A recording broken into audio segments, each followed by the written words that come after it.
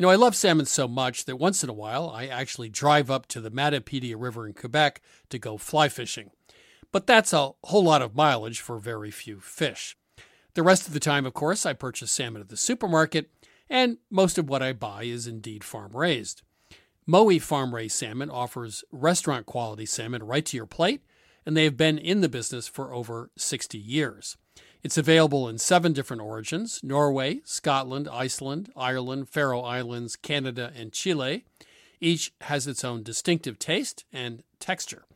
They offer raw salmon fillets, but you can also purchase pre-seasoned portions or cold-smoked bites.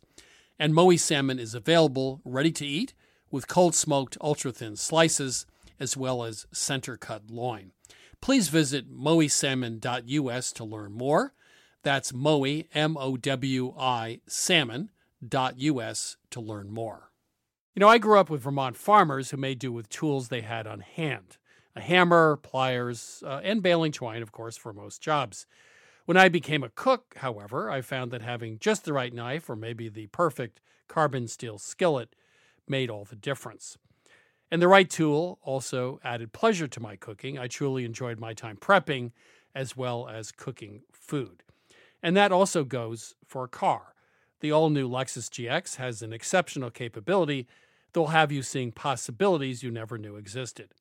Its advanced technology and luxurious interior mean that wherever you go, you'll never go without. And that includes available dynamic sky panorama glass roof, available front row massaging seats, available 33-inch all-terrain tires, and available multi-terrain select. Live up to the all-new Lexus GX, luxury beyond limits. Experience amazing at your Lexus dealer. Buying furniture is not easy. You want well-designed pieces that fit into a modern lifestyle, yet the look should be timeless. And you want a custom experience creating furniture designed specifically for your space. My suggestion is that you check out Cozy, a North American company that thoughtfully designs furniture for modern living. Their high-quality products are delivered quickly and are easy to assemble. Cozy also offers a great range of coffee tables, washable rugs, wall shelving, and credenzas. Their outdoor collection features high-quality modular sofas and sectionals made for outdoor living. You can visit their store in Toronto. Cozy now has expanded from an online market to their first in-person space, or go directly to their website at cozy.com. That's COZEY.com. Transform your living space today with Cozy. Visit cozy.com to start customizing your furniture today. I like classic clothing that never goes out of style, and that's why I suggest you check out Quince, an online clothing store that focuses on timeless essentials at great prices. I recently bought a Mongolian cashmere sweater for under $100. It's a great sweater and a great deal. Now that warm weather is upon us, Quince has all the seasonal must-haves, like 100% European linen shirts from $30, performance polos, and versatile flow-knit activewear. The best part, all Quince items are priced 50 to 80% less than similar brands by partnering directly with top factories. And Quince only works with factories that use safe, ethical, and responsible manufacturing practices, along with premium fabrics and finishes. Upgrade your wardrobe. Go to quince.com/milkstreet for free shipping on your order and 365-day returns. That's QUINCE.com/milkstreet to get free shipping and 365-day returns. Quince.com/milkstreet. Hi, this is Christopher Kimball. Thanks for downloading this week's podcast. You can go to our website, 177milkstreet.com, to stream our television show, get our recipes, or take our free online cooking classes. Enjoy the show.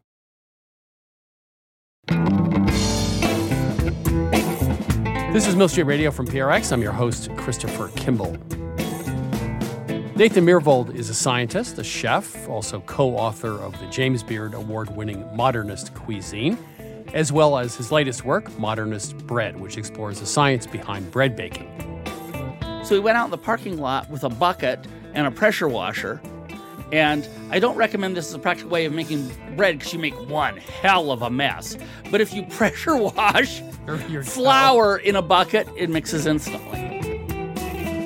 Before we get to Nathan, Robin Eckhart, author of the cookbook Istanbul and Beyond, offers us a Tuesday night supper. Robin, how are you? Good. You obviously know a great deal about Turkey and the food of Turkey and the cooking of Turkey.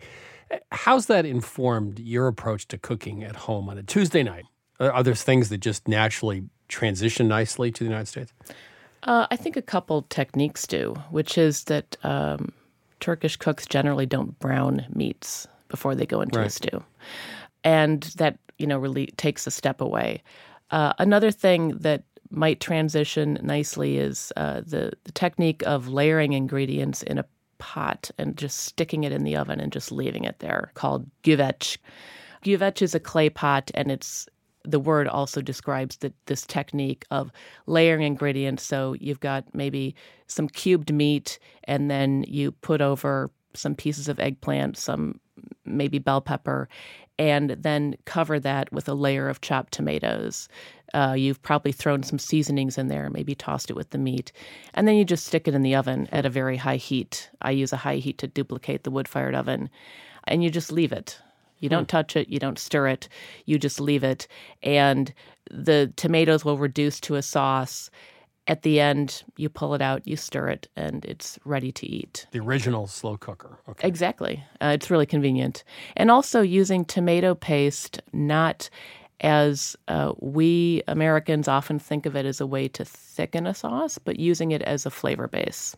So you can make a soup, and the flavor base can be some very nicely sautéed onions and spices, tomato paste added, cooked to get it nice and sort of thick and intensely flavored. Put some ingredients, maybe vegetables, maybe a few meatballs, water, and boil it, and you've got a soup. I'm coming over to your house. When the doorbell rings, it's me. Robin, thank you so much. Thanks for having me. That was Robin Eckhart, author of Istanbul and Beyond. Milk Street Radio is also available as a podcast. You can subscribe, download our shows on your phone, and listen anytime. New shows are available every Friday on Apple Podcasts, Stitcher, TuneIn, and Google Play, also on Spotify. Right now, my charming co-host, Sarah Moulton, and I will take some of your calls. Sarah, of course, is the star of Sarah's Weeknight Meals on public television, also author of the book Home Cooking 101. Sarah, how are you? Chris, I'm great, and I'm ready to go. Welcome to Milk Street. Who do we have on the line? Hi, this is Saman.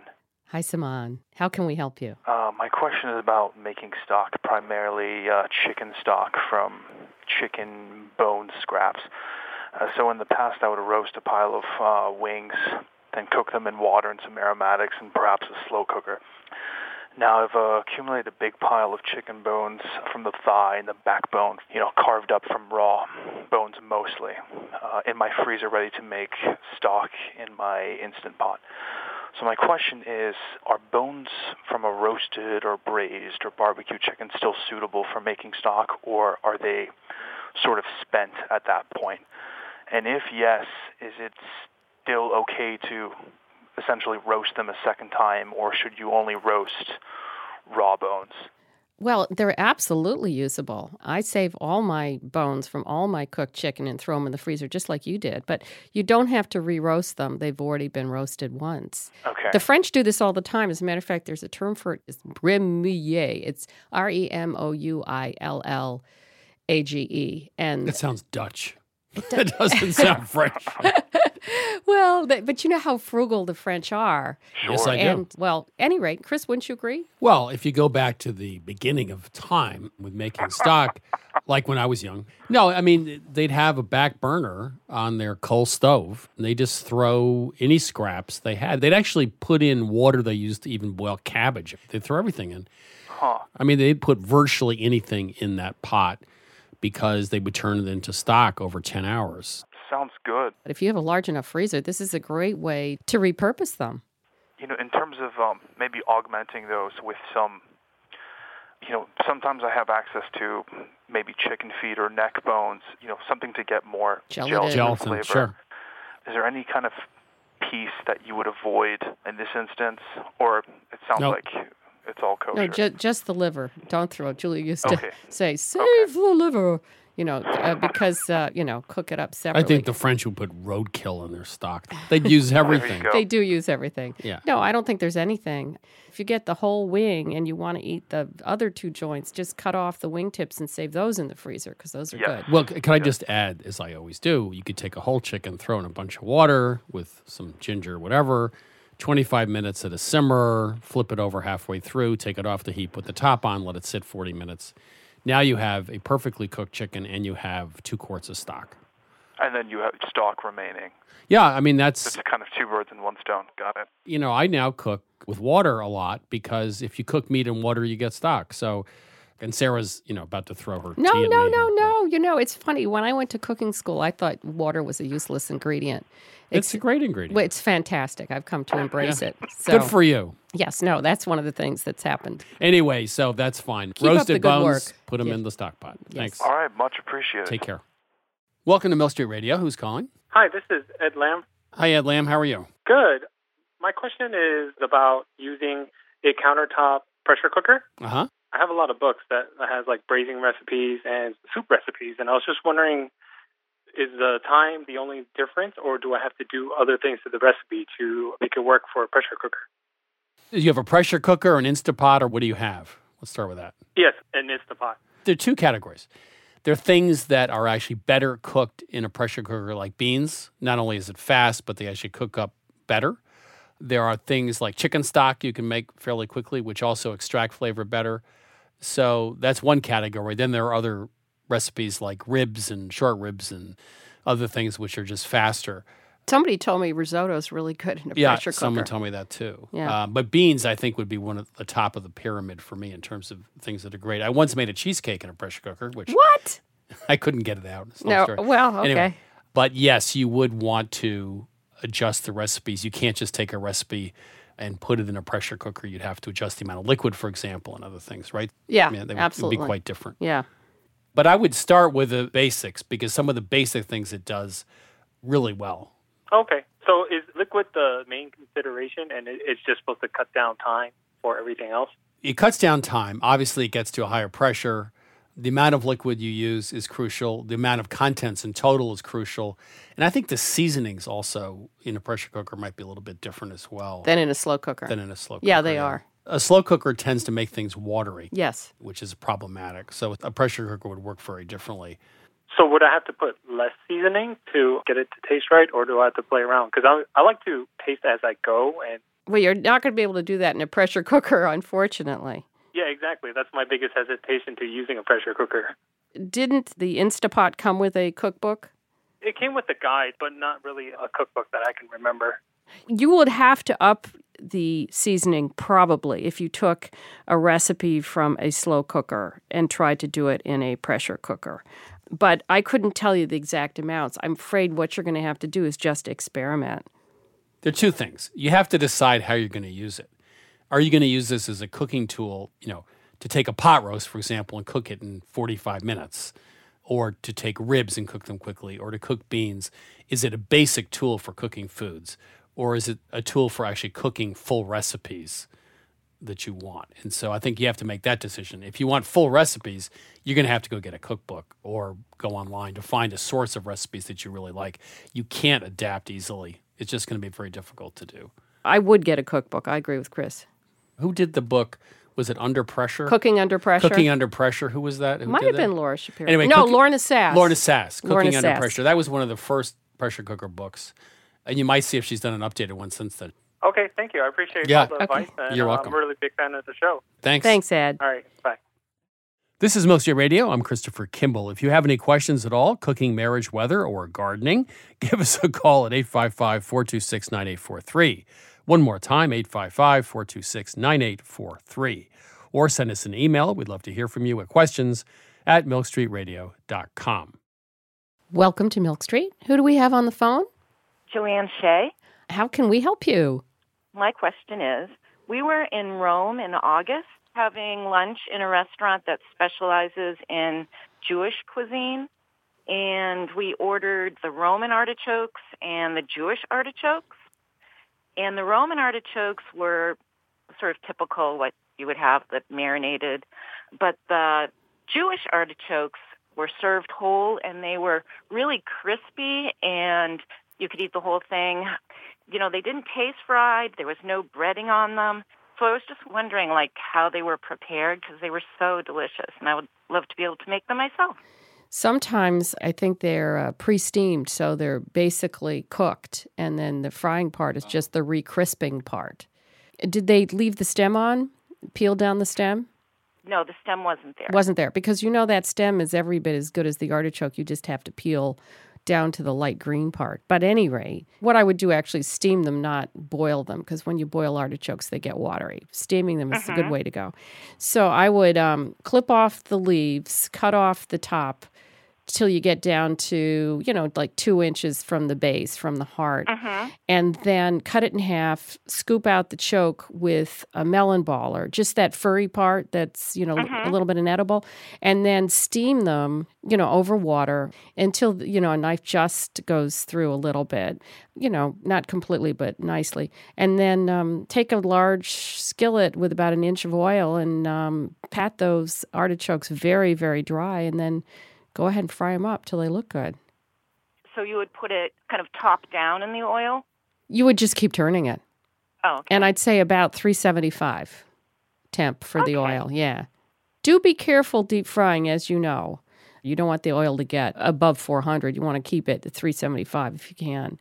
Okay. I think you'll be perfectly fine as long as you monitor the temperature and try to find the smaller ones. Joanne, give that a shot.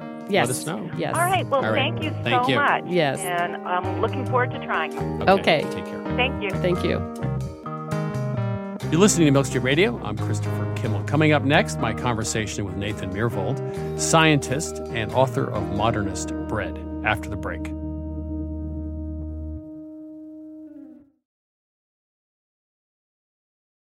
This is Milk Street Radio. I'm Christopher Kimball. I met Nathan Myhrvold a few years ago at the Modernist Laboratory outside of Seattle. Of course, he's the former chief technology officer of Microsoft and now a cookbook author, including Modernist Cuisine and Modernist Bread. Myhrvold had his chefs cook me a 12-course lunch using technology to make better French fries, better scrambled eggs, amazing gelato, and also pastrami. I was anxious to find out how he would apply science to the baking of bread. Nathan, how are you? I'm doing great. Let's go back 2 or 3 years when I visited your offices, and I sat in the lobby, as many people have, and there was a large digital screen with little red dots going off.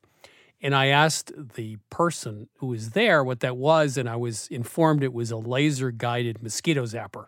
So was that for real, that thing? It was for real, and in fact, this month it's being tested by the Department of Agriculture and then the U.S. Navy. Now, is it true? It was told that this device can tell the difference between a female and male mosquito by the number of beats per second of their wings. It's true. It's true. In fact, I love that. This is how mosquitoes tell boy from girl. They have a different wing beat frequency. And if you really are in an area where you're killing a lot of them, the females are the only ones that bite. I love it that there's somebody spending years figuring out the frequency of the wings between a female and a male mosquito. So when I was there and you served me a wonderful lunch, I still remember the pistachio gelato made from pistachio oil at $25 per serving, but it was really good. A couple things just I'd like you to explain to people. The French fries with the sound waves, how did that work? Well, we wanted to make a really crispy French fry that would also stay crispy for a long time. We tried lots of different traditional methods, lots of different newfangled methods, and the best we found was to pre-cook the French fry, then seal it up in a bag with a slurry of potato starch, and put that whole thing into an ultrasonic bath. That's used to clean jewelry, contact lenses. And what that does is it roughens up the surface of the potato. It also tends to get the starch from the slurry stuck in there. And that makes a French fry that is both crispier to begin with, and then it stays crispy for longer. And then one other issue from lunch, the centrifuge. You take frozen peas, you put them in the centrifuge. There's butter in the center. There's sort of a broth on top, and there's sort of starch at the bottom. You use the centrifuge for a lot of things in Modernist, right? Yep. So anybody who's made French squeezed orange juice and put it in the fridge knows the next day all the pulp's down at the bottom. That's because it's denser than the rest, and so it settles out. Well, a centrifuge is a machine where you put liquid into it, and it spins it very, very fast. So it can create a force equal to 40,000 times, or even more, Earth's normal gravity. So that separation occurs even for things that wouldn't normally separate out in the fridge, like pureed peas. And as you say, we wound up having a starchy layer. Then there's a thin layer that we call pea butter, but it has no fat in it. And it's all the flavor molecules in the peas. We call it pea butter because it has the texture of soft melted butter. It feels like it's fat in your mouth, but it isn't. And then on top is a clear green pea broth. And the reason this is a cool thing to do is that the starch in peas doesn't really taste like anything. And that gets in the way of us thinking of a garden pea as an intensely flavored vegetable. It's got intense flavor. It's just dulled by all the starch that's in there. When you take that out, you have both that pea butter puree and the broth that, at least I think, are delicious. You had it. No, Chris. it was delicious. Now, I remember I came away from that lunch exhilarated and then thinking, gee, I wish I had millions of dollars of toys so I could play with food like Nathan Myhrvold. And I came away actually with a positive result. But the New York Times, I think, summed it up really well. And I'm sure you remember the quote. A common critique of Myhrvold's food is that it's pedantic and soulless. His recipes can be so scientific they can seem self-defeating. Yet, when Myhrvold employs a centrifuge, for example, to whir the essence of peas or carrots for his dishes, the results are straightforward and remarkably powerful. And that's sort of where I came out, is what the ends justify the means. Mm-hmm. The food really was good, and it was memorable. And, how you got there is, well, okay, it's not appropriate for the everyday kitchen, but that wasn't your point. That's right. Yeah. And of course, a lot of the things that we developed in both that book and my more recent book are practical for anyone at home. Some aren't, but that's always been true. The very best chefs have great equipment and tremendous skill.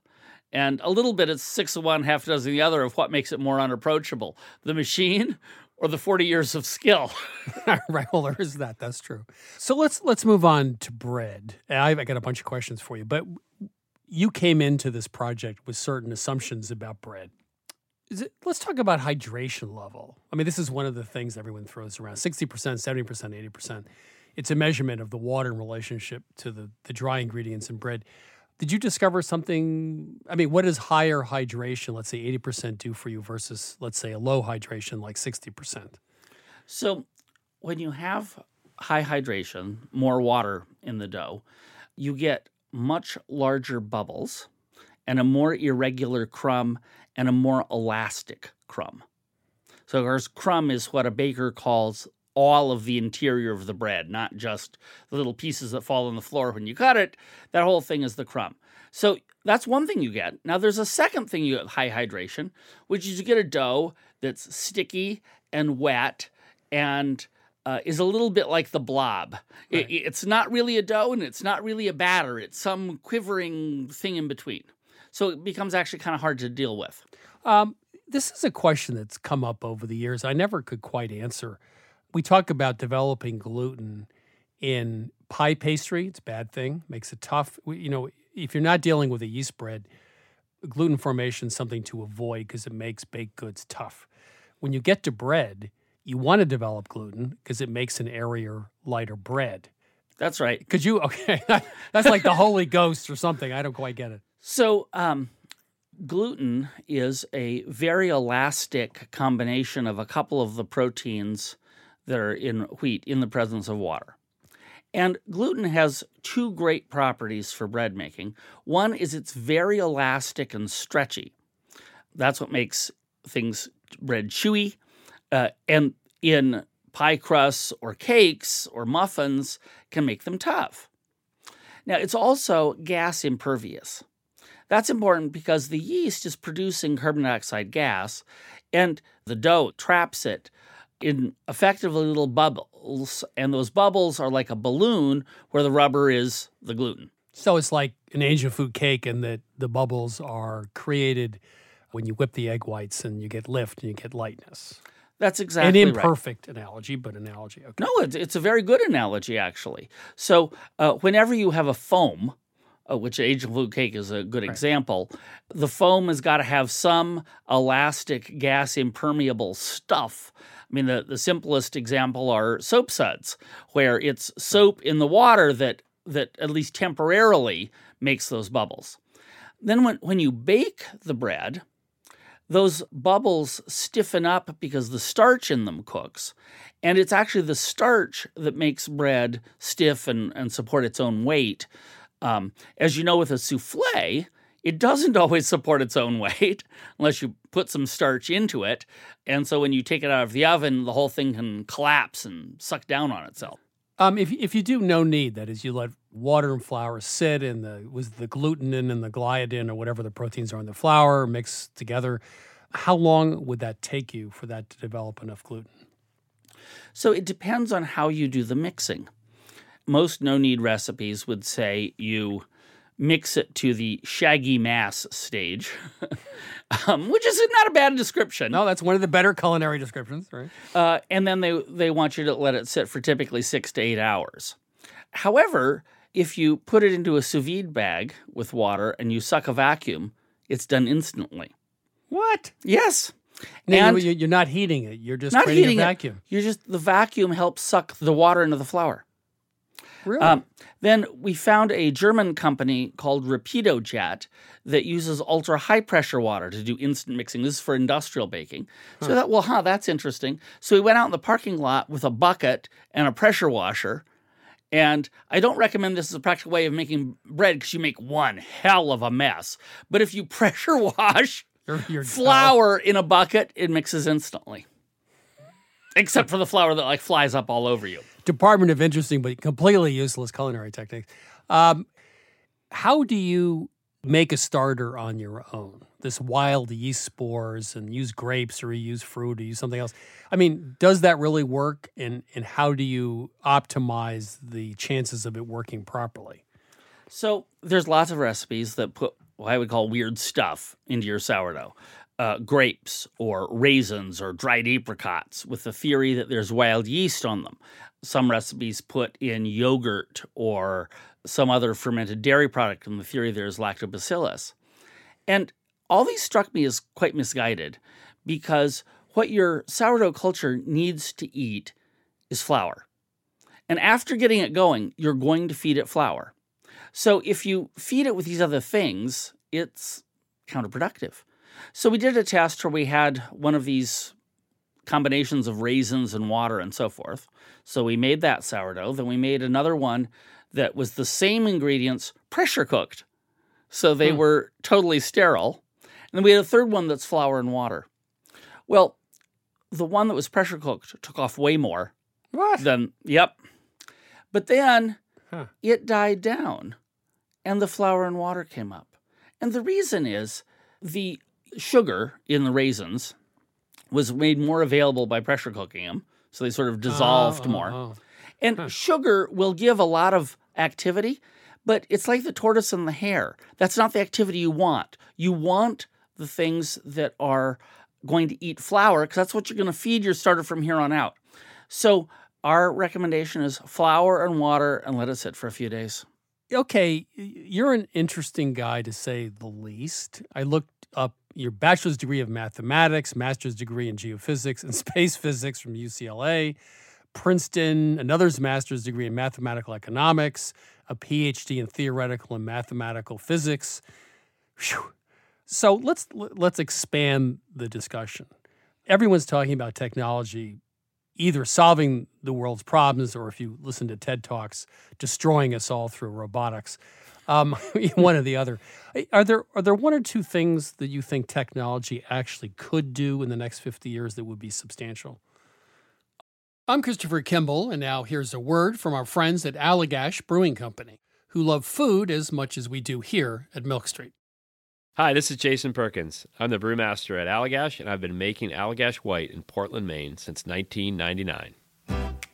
So a white beer is a very old style of beer. Traditionally, it was brewed with spices of some type, typically coriander and orange peel. And I think one of the things that makes Allagash White distinctive and different is the rare combination of complexity and drinkability. And it's sometimes remarkable to stop and realize that I never get tired of it. You know, I'll open a can or I'll pour a glass, and the first sip, and I'm like, man, this beer is good. There are a lot of different ways that folks can enjoy an Allagash White, and here are some of the examples of what folks here at the brewery like to do.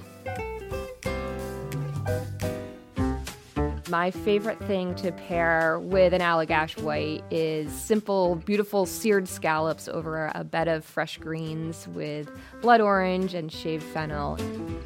My favorite would probably have to be like an Italian or a hoagie, capicola, pickled vegetables, crusty bread. It's got that nice lemony, zesty character that just gets you ready for the next bite. The ultimate pairing for me is this dish called bossam, which is this like big pork shoulder with like salt and brown sugar. We also call it candy pork in my house, and a little like scallion ginger sauce. It's like lettuce, rice, pork, sip of white, lettuce, rice, pork, sip of white, and it's just perfection. My other top choice was like a hot dog.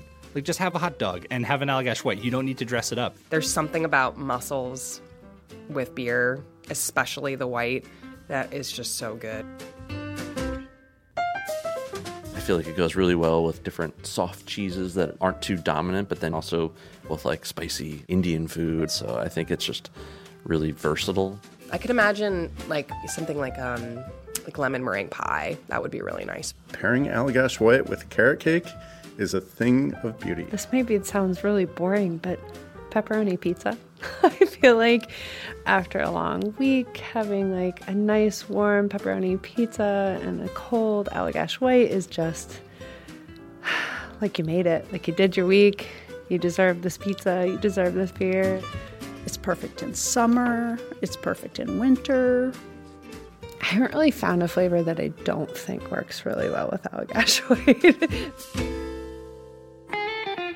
Yeah, so not only do I drink it while I cook, I often cook with it. So if I'm creating some kind of stew, I'll add a little bit of Allagash White to it.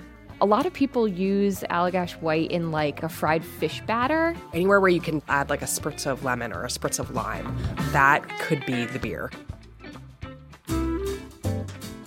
We are very food-minded here at Allagash, obviously. And I think because of that, Allagash White is kind of subtle in a way that not all beers are, and I think that makes it very food-friendly. I think it tends to unlock qualities in the food that you otherwise wouldn't necessarily notice. Like it's not too hoppy or it's not too sweet, so it sits right in the middle and sort of brings the flavors of the dish to life. If you ask anyone here at Allagash, we're pretty much all stands for this beer. We love it so much because every time you have it, you pick up something new. Every time you come back to it, you're reminded like, oh wow, yeah, that's really good. This is Jason Perkins again. Just want to say thanks to everyone at Allagash for sharing. You can try Allagash White at home, too. Head to allagash.com/locator to find Allagash White near you. For 21 plus only, please drink responsibly. Allagash Brewing Company, Portland, Maine. Oh, absolutely. Technology, is literally it's a tool.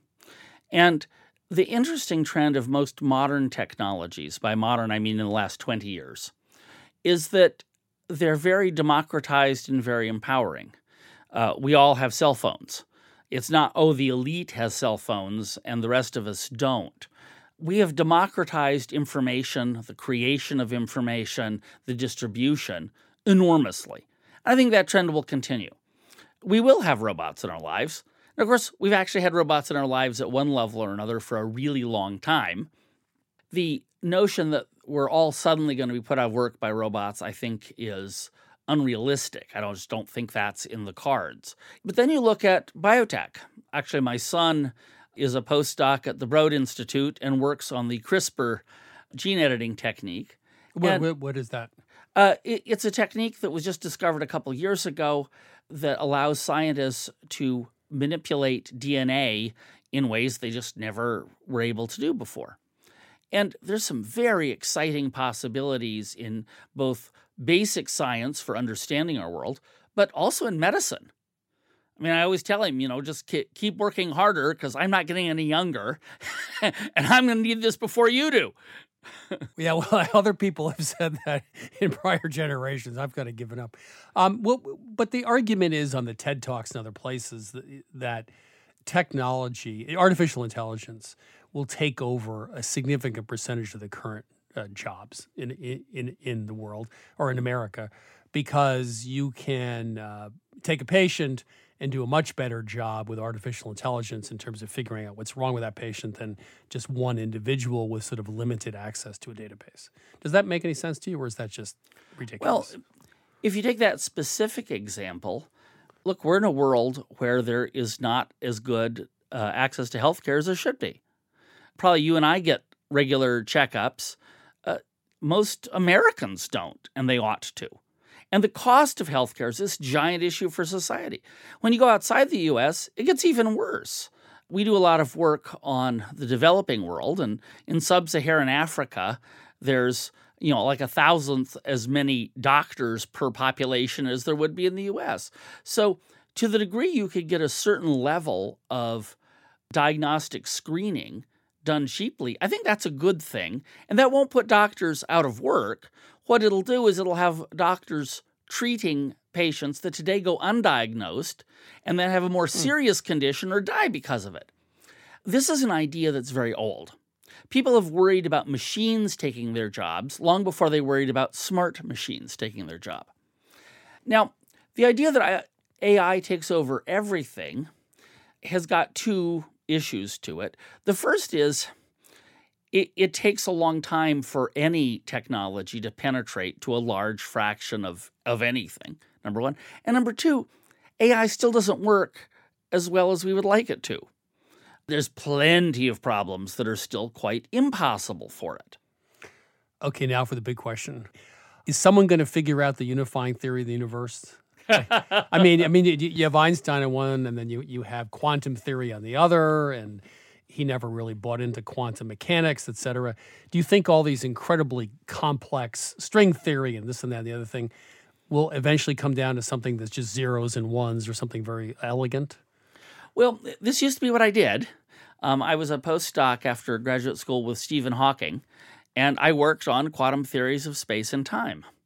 I wound up kind of by accident leaving physics, and in the time since then, lots of theories have been created, but none of them have worked. But that's progress.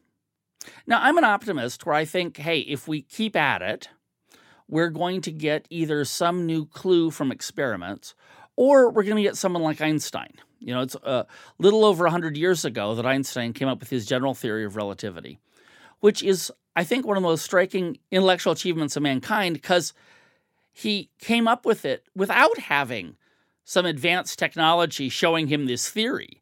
It was him thinking about a guy inside an elevator being lifted up and what he thought the universe was. And so he thought these deep thoughts and somehow came up with this. So we have to wait for an Einstein, or we have to get a new clue, and I don't know which it's going to be. Nathan Myhrvold, thank you. Waiting for Einstein too. Maybe that's the cover of your new book.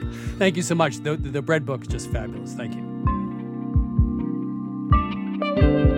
That was Nathan Myhrvold, scientist, chef, and co-author of Modernist Cuisine, also author of Modernist Bread. Nathan Myhrvold is one very smart guy.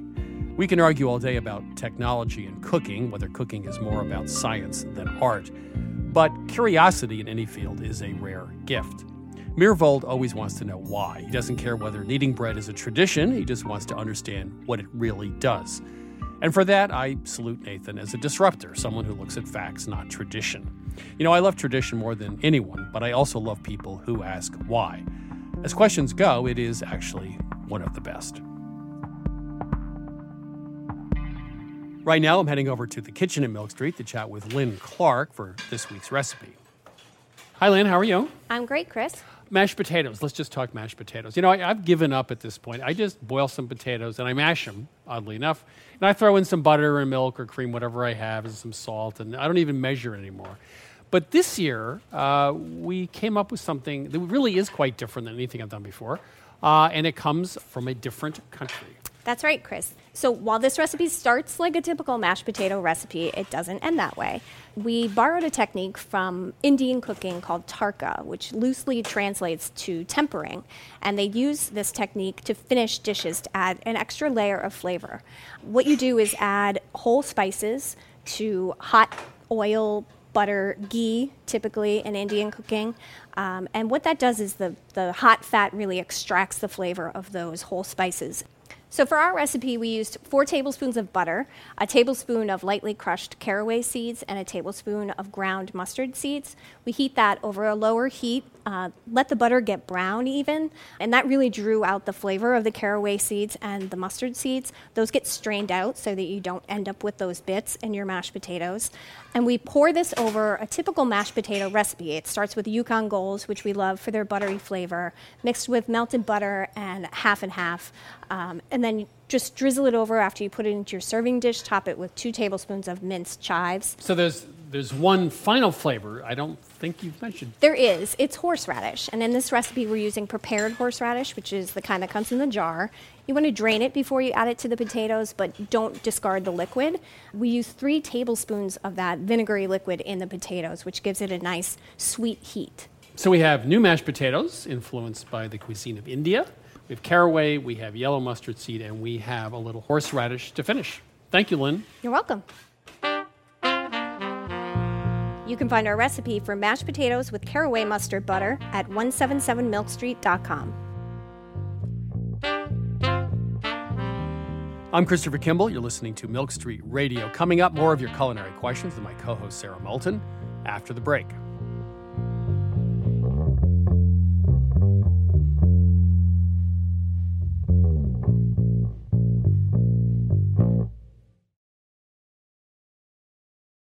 This is Milk Street Radio. I'm Christopher Kimball. Now it's time to hear from our listeners with my co-host Sarah Moulton. Sarah, are you ready to go? I am ready to take those questions. Welcome to Milk Street Radio. Who's calling? Hi, this is Rich Stockton from Salt Lake City. How are you? Doing well. How are you? I'm good. How can I help you? My wife and I are going to France this fall. Yay! Yeah, it's fun. We're excited. And so I was wondering if you have any direction or places we should eat while we're in Paris. Sure. I think the most authentic Parisian place I've ever been to is Le Severo, Severo. It's near Montparnasse. It's kind of out of the way. It's a little tiny steak frite place. You can choose which cut you want. They have 8 or 9 cuts. They'll have 1 or 2 apps, asparagus, fresh mushrooms in May or June, wine list on the blackboard, and maybe 1 or 2 desserts. There's the owner who does the front of the house. There's the chef who's right there, 10 feet away from you. And it's fabulous. It's inexpensive, very few tourists. And if you don't clean your plate, the chef will come out and strangle you. But besides that, it's good. In the 6th, Cinq Mars, the 5th of March, Cinq Mars, M-A-R-S. It's a new style bistro, very simple menu, really, really excellent food. Another classic bistro, Chez Georges. It's in the 2nd or 3rd. It's been there a long time. The waitresses and waiters have been there a long time. It's a classic French bistro for lunch. Highly recommend that. And also for lunch, Rose Bakery. This is run by an English woman, actually, and she has 2 of them. One's in the Marais district. It's a narrow little place, soups, vegetable plates, delicious pastries for dessert, very simple and light. But now I'm sitting across from my co-host. No, I have not been to Paris in a couple of years, so I'm just not up with the latest. My experience in the past has been don't go to the heavily starred places. I agree. Just go to the little bistros in the little neighborhood and see if the locals are there. There's also, it's interesting, in the last 5 years, a lot of American chefs and English chefs have opened places. I'm amazed that the French have embraced these American chefs. There's an English guy who's got 2 restaurants, I think in the 6th, very close to each other. You could look it up. But he's been there 7 or 8 years now, and his food's great. And Isn't so one of them spring? Yes, one of them spring. Le Severo would be my first choice for a real French experience, Parisian experience. You're going to have so much terrific. fun. We'll have a wonderful wonderful trip. time. Yes. Well, thank you so much. Yeah. I really appreciate the help. and Sure. The direction. Yeah, try them out. Thanks. Great. Thank you. Bye. Paris. Welcome to Mill Street Radio. Who's calling? Hi, this is Leah. I'm calling from Woburn, Massachusetts. So how can we help you? I have a question about making jam. I had a whole bunch of strawberries earlier in the summer, and I made this batch of jam, and I didn't have any pectin, so I looked for a no pectin recipe, and it came out unbelievably sweet, and I didn't want to monkey with the ratio of the sugar because I thought it might have to do with how it's set up, considering it had no pectin in it. But now I have all this strawberry jam. It's way too sweet for me. My kids like it. I guess I'm wondering, what is the right ratio, and will that affect how it sets up? But also, what do you do with a whole bunch of way too sweet strawberry jam? Well, I used to make a lot of jam and strawberry jam because we grew a lot of strawberries and raspberries. Older recipes, even with pectin, call for much too much sugar. I mean, they're just really inedible. And so I found I could cut the sugar way back and it would still set up. The other thing I found is that I made refrigerator jams with a lot less sugar. And Refrigerator, you meaning you always keep them in the fridge? You keep them in the fridge, and they'll last quite a long time that way, and then I could really reduce the sugar. But if you didn't use any pectin in the recipe, I assume that recipe called for an excessive amount of sugar because the sugar is there to help set it. So now the question is, what do you do? And I suppose you can take a little bit of that and mix it with fresh strawberries in a mixer of a food processor or something and create something where there's a little bit of balance and some lemon juice. There is one thing I did learn. This is interesting. I learned recently that sugar balances heat, like chilies. So I just made a chili dish recently where it was just a little too spicy. I added sugar to it, a little more, and it wasn't nearly as spicy. So it's one of those things you could add to something if it was spicy to cut back on the spiciness. I'm not sure what that would be. What are you going to add strawberry jam to? Hey, I made this wonderful chili. And you added some strawberry jam. Adovada, and I just added some strawberry jam to it. I was going to say also you could add some vinegar to it. Oh. Or some acid orange lemon juice. Lemon juice. But even vinegar would be sort of interesting, and put it over ice cream. Oh, that's a good idea. Yeah. I mean, just balance it out with acid. That's the other thing that balances sugar is here's acid. What you should do. It makes a great gift. No. Wrap it in a bow tie. Say, oh, she makes a horrible jam. It's too sweet. Well, at least you just want to ruin her reputation. Get rid of it. I don't know. How many jars do you have? Let's start with that. Well, I mean, it's something like 6 jars, so it's not outrageous. I think it would make, we have a family recipe that goes on for days that's called raspberry vinegar. And it's not vinegar. It's a raspberry sauce. It's very sweet. Oh, really? But it's beautifully, beautifully balanced. You ferment, you add sugar, and you let the raspberry sit, and then you add more sugar, and then you weigh it again, and you add vinegar, and blah, blah, blah. But at the end, it tastes like essence of raspberries. And so I think in our recipe, we use distilled white vinegar, actually. So you might want to, really, I'm not kidding. I don't think it will ever be the jam you want it to be, but you could certainly turn it into a sauce. Okay, so I would just look for like strawberry vinegar or something like that? No, not strawberry vinegar. Just add white vinegar to it. Take your jam, add some vinegar, melt it down, and I think you've got a sauce. Okay. Yeah. Sounds like fun. Okay. Thanks for calling. Thank you so much. All right. Take care. Bye-bye. Bye. This is Mill Street Radio. I'm Christopher Kimball. Give us a ring, 855-426-9843. That's 855-426-9843. Or send us an email at questions@milkstreetradio.com.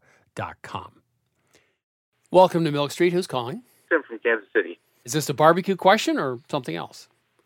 Well, I've got a question about horseradish, actually. Okay. I like to put horseradish on broths and other grilled items. I like the flavor of horseradish. The problem is it usually dominates whatever I put it on, and I don't get a lot of other flavors. And I was questioning, how can I make horseradish a little tamer? Well, for starters, if you grate fresh horseradish and let it sit, it loses flavor pretty quickly. It loses, as a matter of fact, it becomes downright boring. Yeah, after a couple hours, an hour. Matter of fact, I did that. I made some boiled beef a month or two ago. And you finish it with grated horseradish. And I grated it that afternoon. And let it sit. And at 7 or 8 o'clock at night, I couldn't taste the horseradish. No, it just gets so... I mean, right away, you're absolutely right. If you grate it fresh, say, onto oysters or something, you could barely taste the oyster for the horseradish. Well, you can make a horseradish cream, essentially, with some vinegar, etc. The best thing to do is to arrest that flavor and tame it at the same time by adding salt and vinegar. Right. So you grate it first and then add salt and vinegar, and it should be of the heat that you want, or, at least not overwhelming, and also not dead as doornails, which it is straight up a couple hours later.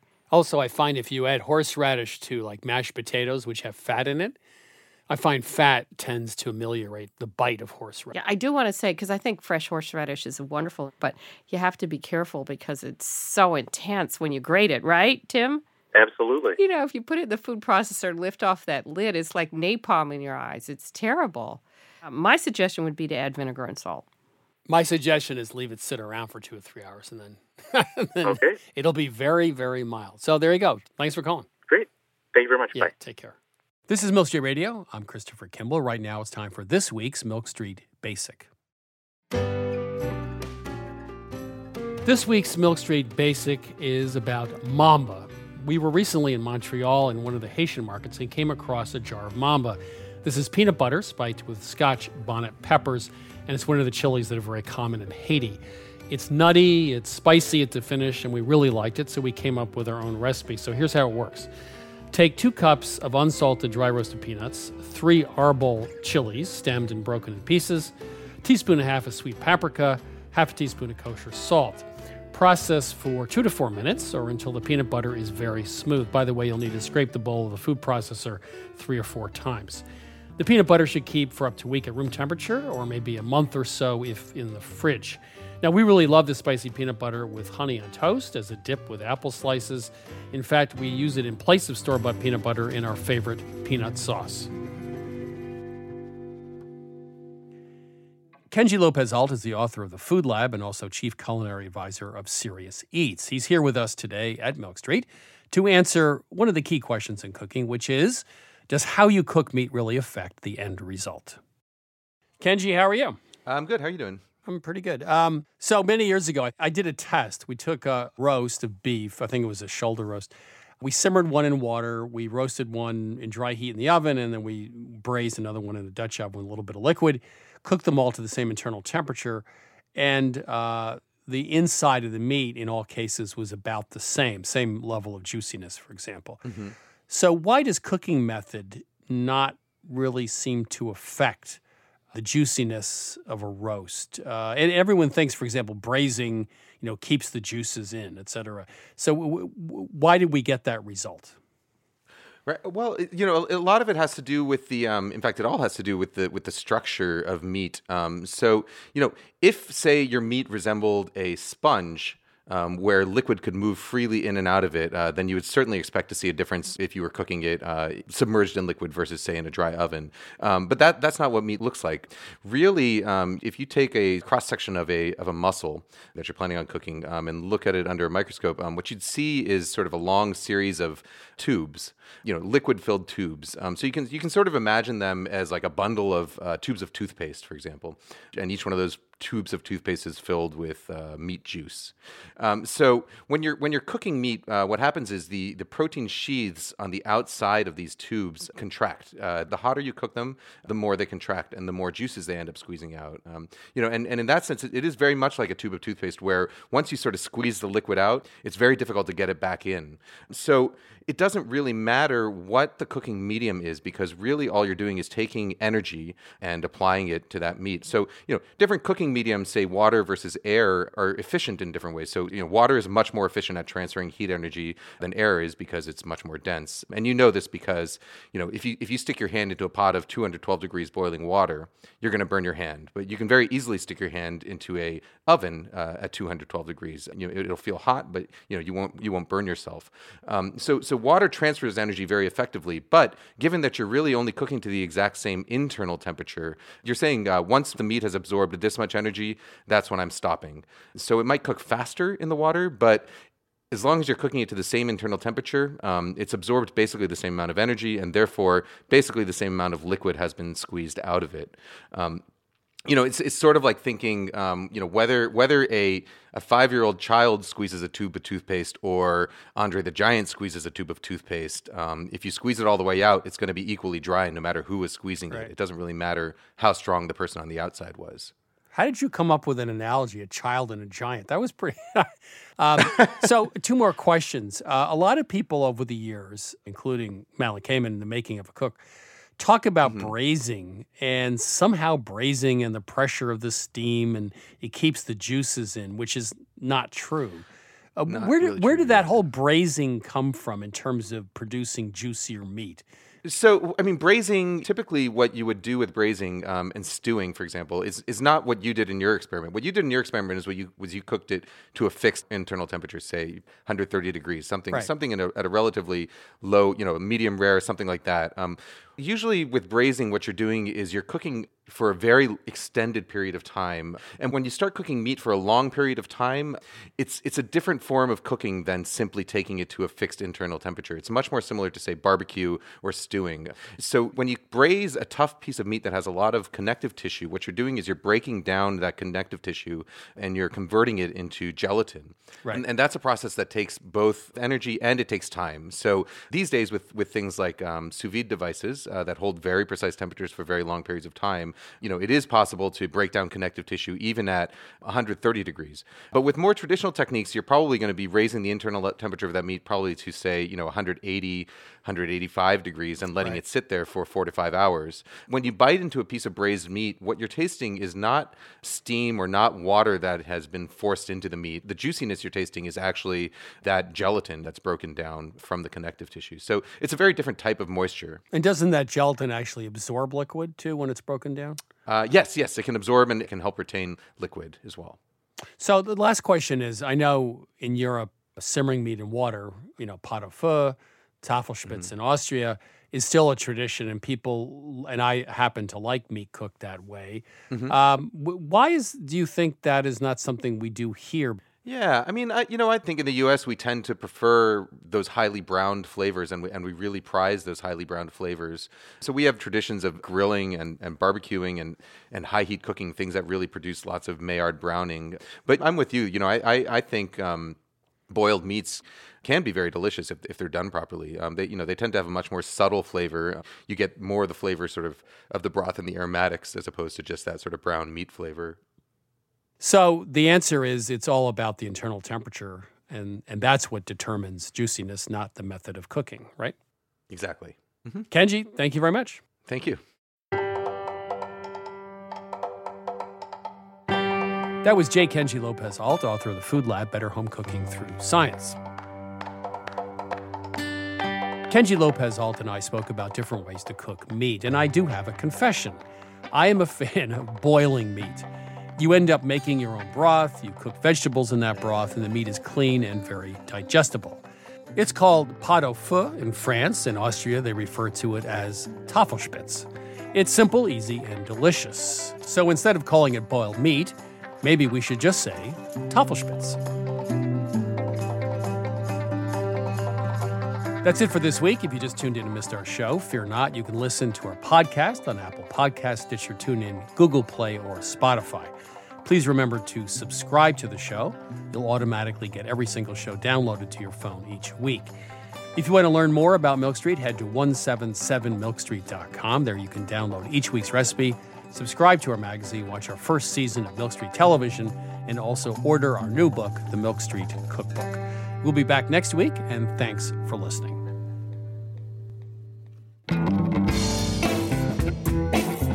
Christopher Kimball's Milk Street Radio is produced by Milk Street in association with WGBH. Executive producers Melissa Baldino and Stephanie Stender. Producer Amy Padula. Associate producer Carly Helmetag. Senior audio engineer Douglas Sugarts. Senior audio editor Melissa Allison with help from Vicki Merrick and Sydney Lewis. Audio mixing by Jay Allison at Atlantic Public Media. Production help Debbie Paddock. Our theme music is by Toubab Crew. Additional music by George Brandel Egloff. Christopher Kimball's Milk Street Radio is distributed by PRX.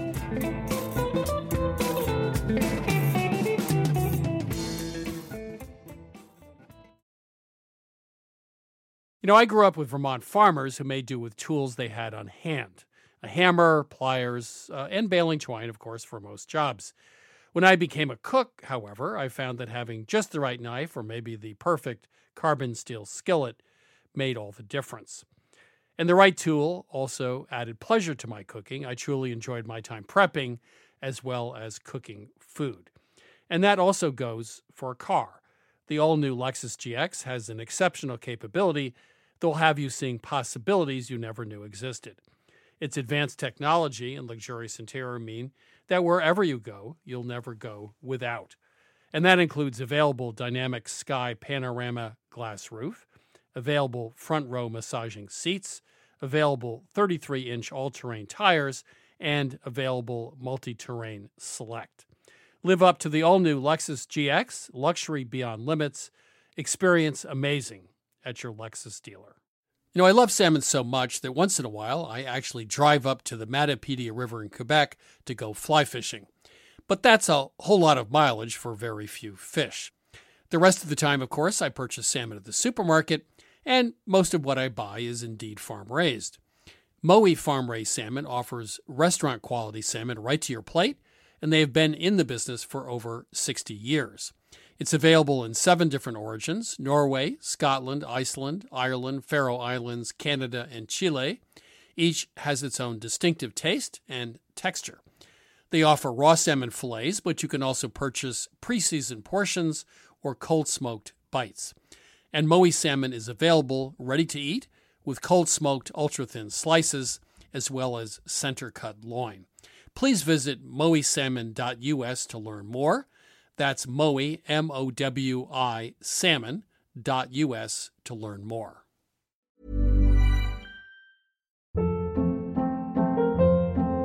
Hold up. What was that? Boring. No flavor. That was as bad as those leftovers you ate all week. Keke Palmer here, and it's time to say hello to something fresh and guilt-free. HelloFresh. Jazz up dinner with pecan-crusted chicken or garlic butter shrimp scampi. Now that's music to my mouth. HelloFresh. Let's get this dinner party started. Discover all the delicious possibilities at HelloFresh.com.